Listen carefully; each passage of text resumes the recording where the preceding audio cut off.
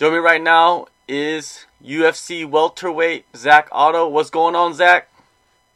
Not much, man. Just training. You know how it is. Of course, man. Your last fight, it was in your hometown. You got the victory over Dwight Grant.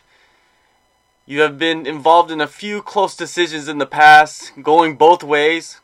What was it like, when they are reading out the judges' scorecards and you know it's going to be a split decision?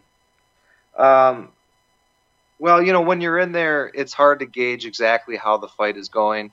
If I'm not dominating, then I kind of feel like I might even be losing, So there was a couple of split decisions I had there where I felt really confident.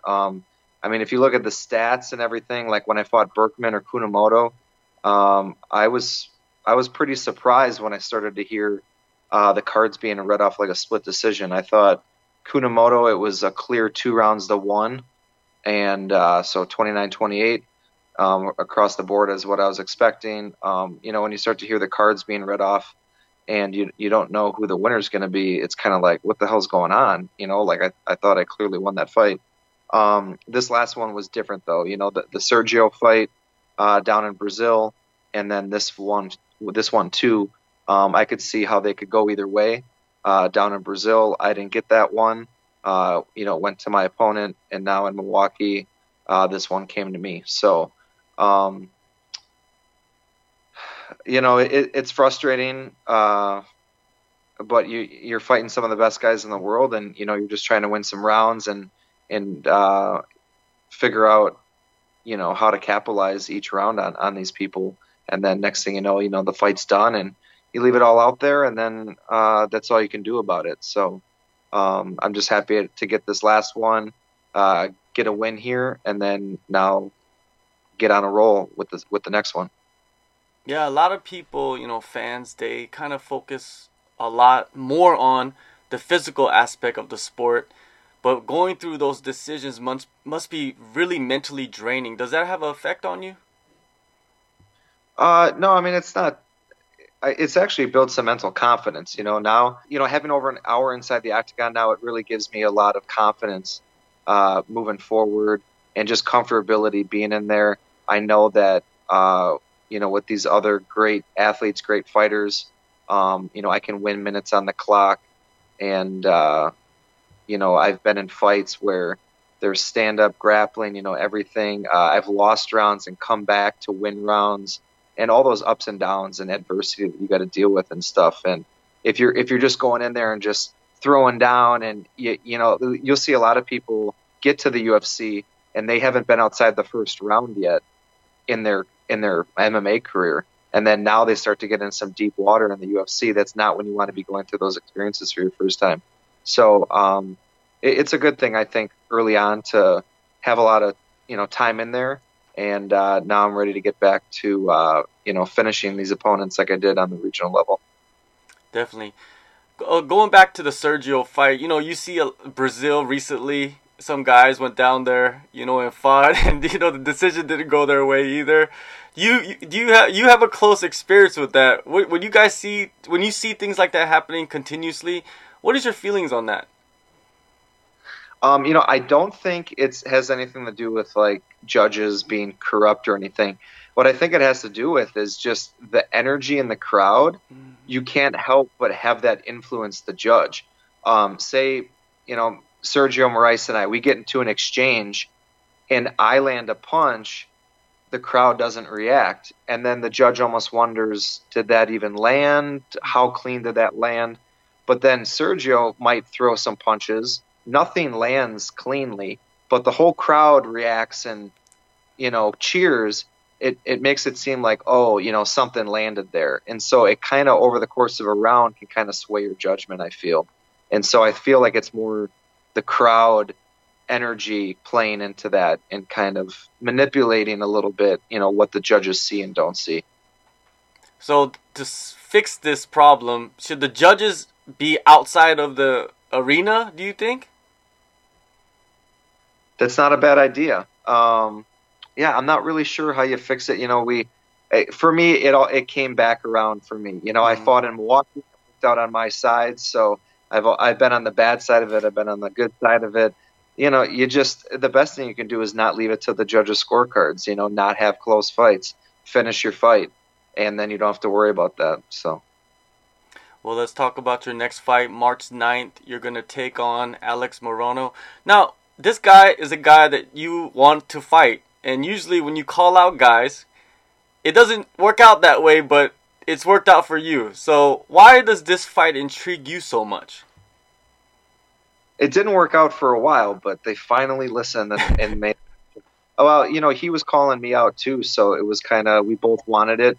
And nothing personal. I don't know the guy. I've never trained with him, never met him. But I think just on paper, it makes sense. We're both going into our 8th UFC fight with 4 wins inside the UFC and a lot of other similarities. He's a pretty well-rounded guy, and he's not. And nobody's easy at this level, especially not this guy for sure. But I just think that wherever the fight goes, I'll be better. And if it's a kickboxing match, if it was a wrestling match, if it was a jiu-jitsu match, I feel like I could beat him in all those categories. And I feel like this is a guy that I can really control where I take the fight. I can take it wherever I need to. There was other fights I've had in the UFC that somebody was really good in one area, and so then it kind of limited me as a fighter as far as where I wanted to fight. If somebody's a 3-time jiu-jitsu world champion, I'm not going to be wanting to take him down like crazy. I want to try to keep it standing. So, but then you kind of put yourself in a little box as far as what you can do. So I like the Alex Morono fight because I feel like I can just free myself up, free my game up, and I can take the fight wherever I want to and mix up all the different disciplines. What challenges does Alex pose for you, though? He's got some things that he does pretty well, some stuff in the stand-up, and he's got some really good front chokes, some good guillotines and stuff like that he's caught people with before that, even down on the regional level, maybe, losing some rounds or losing the fight, and then, he's able to get a choke and stuff. So he's got some slick submissions and stuff. I don't know. I think, he wings shots and stuff like that, but I think it's too sloppy to the point where it's losing power. I don't think he's got the power to put me down. He puts out some decent volume, so definitely got to come in shape. But I really like the matchup. I feel like I have the skills to beat this guy. Training for this fight coming up in Wichita, is there anything new you have incorporated, or is it business as usual? Business as usual. It's just that I actually got more notice on this one to actually put in a training camp. A lot of the fights I've had in the UFC have been on very short notice, or, there's injuries and sicknesses and stuff that come up, and, you just got to try to fight through it. This is one where I got time to prep, feeling pretty healthy and feeling good and stuff. So, I'm just excited to get in there and go in there with a full training camp. We've got great teammates, great coaching staff at our gym, doing my Speed of Sport strength and conditioning training with Nick Villegas. And, I feel like everything's clicking right now. So get a full 6 weeks in here instead of like 2.5 weeks. And don't have to worry about some crash diet or anything like that. And go in there and get the job done. Yeah, you have taken a few short notice fights, and you just mentioned the crash dieting. Now you get to kind of cut the weight from throughout a long period of time. What exact changes to your body do you feel? Just more energy for my workouts. Sometimes when you're crash dieting and you're trying to get ready for a fight and you're trying to get in really good shape, it's hard to do both. One takes away from the other. So going into, say, a workout where you're going to hit a very high intensity level and you have very limited amount of food in your system, maybe just the amount of carbohydrates to barely get you through that workout, it's going to be tough to push through at the end of that workout and push yourself, get to that next limitation. So now with the gradual dieting down, you're just able to get in better workouts. This is the last fight on your UFC contract. what exactly affected your decision to not re-up immediately? That was not my decision. Mm. The UFC more now is letting people fight out their contract and then go from there. So, yeah, I didn't have the option to renew yet. The fight came in, and usually at that point, when a fight comes in, if it is time that they want to offer you a new contract, that's when that new contract would come in, is when the bout agreement came in, and it didn't come in on this one. So just the bout agreement came in. So, uh, it's a good and a bad thing. It's based on this performance quite a bit, and where they want to go with me, and maybe what pay they want to give me. So um, I got to make sure I go in there and perform well. When you see a former opponent like Sage Northcutt move over to one championship, what do you believe that means for the landscape of MMA right now? Maybe that just the UFC isn't such a monopoly that people think. There's some very large markets out there all over the world. MMA is becoming a very global sport, and there's other organizations out there that pay adequately and have a big following. And here in the United States, sometimes we think that the end all be all is the UFC, but other organizations are gaining steam, and there's other people out there to fight for.